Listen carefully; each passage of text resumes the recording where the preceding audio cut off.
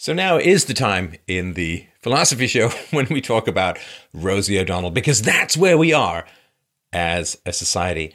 She's a comedian and actress. She was a talk show host some donkey's years back. She could be kind of funny back in the day. She had a couple of good lines in movies. She does a great speech to, I think, Matt Dillon about, you mooks, you want a woman with big boobs, but you don't want a woman with a big ass. Well, you get both, no matter what. And she's kind of funny. She had, what was this? I can't even remember the movie, but there was some line where someone's talking about, you know, that dream you have where you're walking around naked and it's really humiliating. She's like, I love that dream.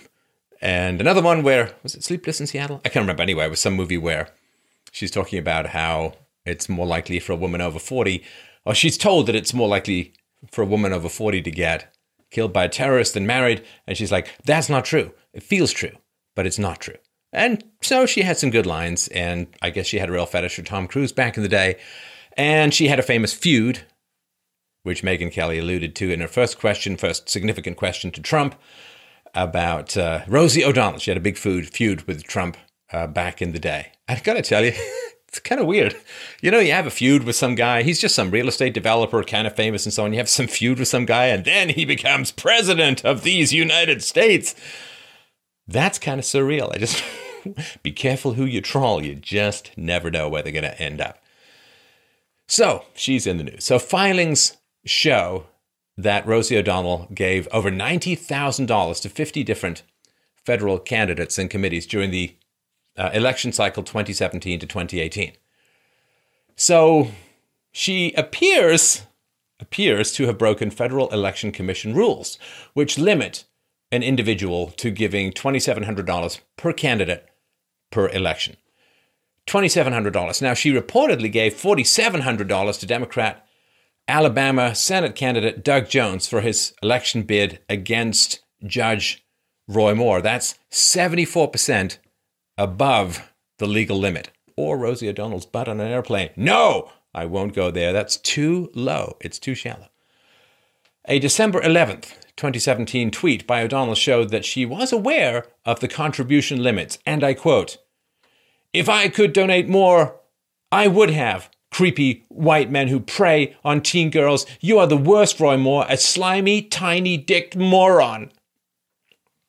That's not really comic gold, and she doesn't seem to have much affinity for caps.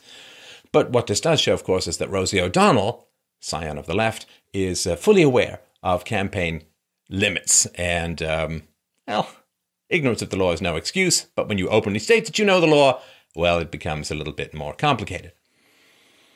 Democrat Pennsylvania Representative Connor Lamb reportedly received $3,600 from O'Donnell for his March special election bid and another $1,000 for an upcoming campaign. Seems high.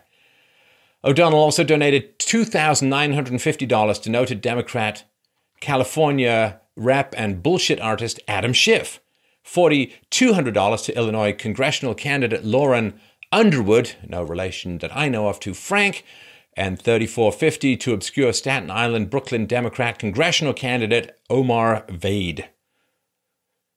So, what's happened? Well, when alerted to the illegal activity, Lamb's campaign pledged to notify O'Donnell and alert her that they could either refund the contribution or apply it to future primaries.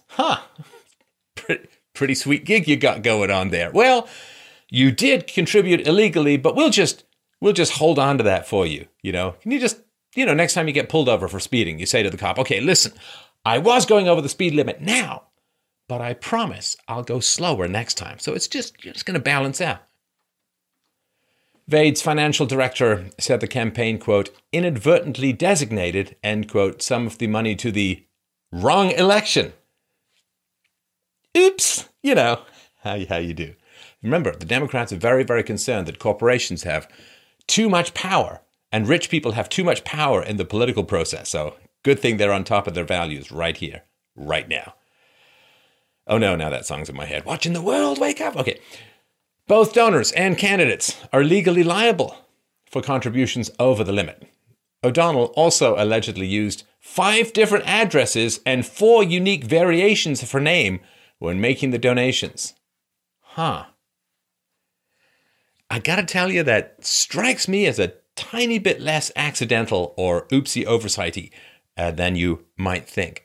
4 unique variations of her name and 5 different addresses when making the donations. I mean, how do you get 4 variations out of Rosie O'Donnell anyways? I think that's a Schubert concerto. The O'Donnell variations. Yes. Quite the bassoon. I wonder if the voices in her head, all of these different names, I wonder if they all have different preferred pronouns. Oh well. Always stuff to mull over next time you're meditating, going, ah! When contacted, Rosie O'Donnell, the former daytime talk show host and current Trump derangement syndrome poster child, blamed online fundraising tool ActBlue, and said that she assumed that they limited donations to the max allowed. See, Rosie, let's say they did. They can't really do that if you give them different names and addresses, now can they? She then noted that her brother Tim handles her money. There's nothing like a woman taking responsibility by blaming computers and a man. So yeah, she seems to have broken the law, but she's not taking a tiny shred of personal responsibility. Boy, we've never seen that from a woman on the left, or a man on the left for that matter. I don't know, the list of... there are these movies. You're liking the movie, you don't want it to end, and then the movie ends, and you're like, hey man, there's still 8 minutes or 10 minutes to go, and it's like, they got me. I thought I was going to get a few more minutes enjoyment, but now it's just everyone and their dog and their dog's grandmother's roommate's cousin's flea catcher that's in the credits, it just goes on and on. Those credits, while lengthy, are still shorter than the list that Hillary Clinton... a list of things and people and events and circumstances that Hillary Clinton blames for losing to a newcomer to politics, a.k.a. Donald J. Trump. So, yeah, not taking responsibility. It's a tiny bit of a pattern. Maybe it's just me. So Rosie O'Donnell has said, nothing nefarious. I was not choosing to overdonate if $2,700 is the cutoff. Candidates should refund the money. I don't look to see who I donate most to. I just donate assuming that they do not accept what is over the limit. My anxiety is quelled by donating to those opposing Trump and his agenda, especially at night when most of these were placed. So, yeah, I guess Rosie O'Donnell's quick, fat-fingered donation hysteria is brought about by a series of night terrors when she's being chased around Ebenezer Scrooge style by rational orange ghosts. I assume that's what's going on in her, well, let's say brain. So, wow, I just throw money at people, and if they don't like it, they throw it back. It's not my fault to figure out what the rules are that I publicly tweeted about. I mean, it's just you throw money at people because you're freaking out in the middle of the night and you want to save people from the orange monster of Jabba the Hutt free marketing thing. Boy, she must have been fun to work with. Imagine if you were her producer trying to deal with that. It's like that Tracy character on 30 Rock. Except, less responsible. Now, for what it's worth, the website, this tool, ActBlue, has a page that says, who can use ActBlue? Which asks, if you're a candidate, PAC, or C4 nonprofit organization, the first requirement is that you're a Democrat or working for progressive causes. Doesn't seem overly diverse to me, not very inclusive. Just, amateur outsider. I wonder if rejecting conservatives in terms of the donations is explicitly legal. Hey, ActBlue, bake that damn cake! DC campaign finance lawyer Jim Whittold-Baran said donors are rarely fined for excess contributions, and then only if they are hiding the donations from the recipients. Campaigns generally are not penalized for isolated contributions over a limit. However, multiple excessive donations may lead to an investigation. Fines could result in such cases. I don't know, a couple of different names, couple of different addresses. Could that be considered hiding anything? Now, a fine gentleman been on this show, great writer Dinesh D'Souza, for reasons we'll get into in a moment, I think has a giant facial tic at the moment. And he recently wrote, 5 times more egregious than my case. Now, let's see if Lady Justice is truly blind. I noticed the leftist weasels who call me felon have gone dead silent about Rosie committing five campaign finance violations. On January, and the reason he's upset, of course, on January 24th, 2014, D'Souza was arraigned in a Manhattan federal court on charges of making $20,000 in illegal campaign contributions to the New York Senate campaign of Wendy Long, a personal friend. In May 2014, D'Souza pleaded guilty to one felony count of making illegal contributions in the name of others. In September 2014, the court sentenced D'Souza to 5 years probation, 8 months in a confinement center, and a $30,000 fine. Now, D'Souza's case, a little bit more serious, but definitely on the continuum. Now, Judge Richard M. Berman also ordered D'Souza to undergo therapeutic counseling and read aloud a report from a court-appointed psychologist who called D'Souza arrogant and intolerant of others' feelings. I wonder if we could guess the gender. No. Too easy. The court psychologist also claimed that the client tends to deny problems and isn't very introspective. Tends to deny problems. You know, it's the website's responsibility. It's my brother's fault. I didn't know. Who knows? I have many people in my head. You can't put all of us in jail. Yeah. Doesn't really tend to take responsibility. Does it remind you of anyone? Just out of curiosity. The most esteemed Harvard law professor, Alan Dershowitz, said the idea of charging him with a felony for this doesn't sound like a proper exercise of prosecutorial discretion. I can't help but think that D'Souza's politics have something to do with it. It smacks of selective prosecution. In May, United States District Judge Richard M. Berman rejected the contention, stating, quote, "The court concludes that the defendant has respectfully submitted no evidence he was selectively prosecuted."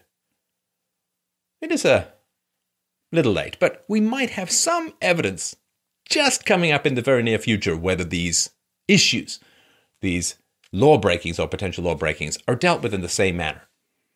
If, say, D'Souza had made a documentary criticizing Bush rather than Obama.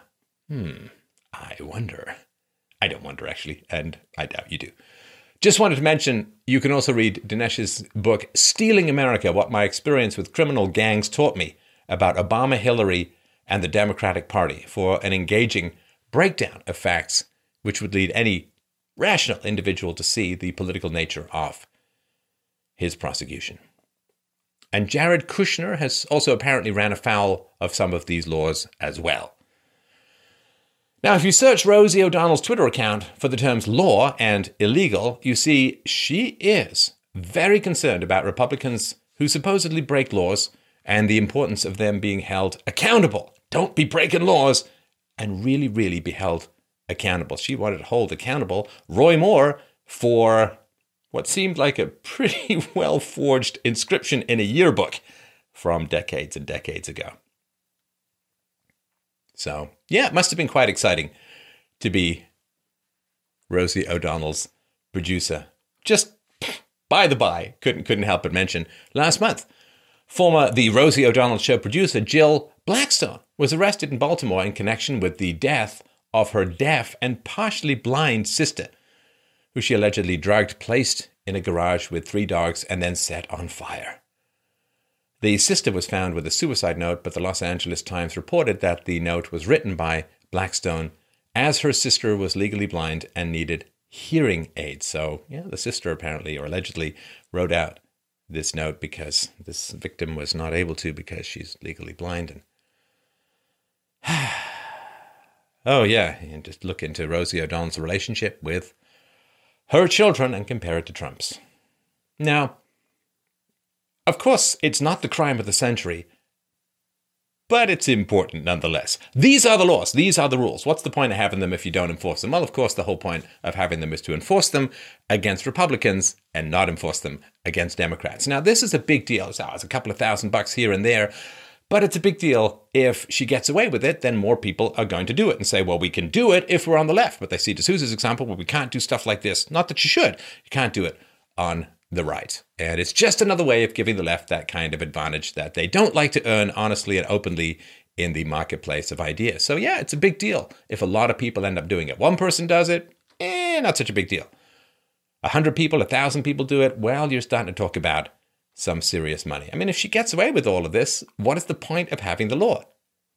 Well, of course, laws are invented so that Democrats have something to rise above, and that's kind of important. The law is to Democrats something like a subway train running under the street when they are in a space shuttle. It's just something, maybe you can hear it, maybe you can see it, probably not. See, there's this belief in America and other places where people have eyes and ears, this belief that Democrats can pretty much get away with anything. Anyone gonna try and fix this in America these days? Just kind of curious whether there are in fact two Americas or one-ish. Anyone gonna try and fix this perception Democrats can get away with anything? Justice League, it's over to you.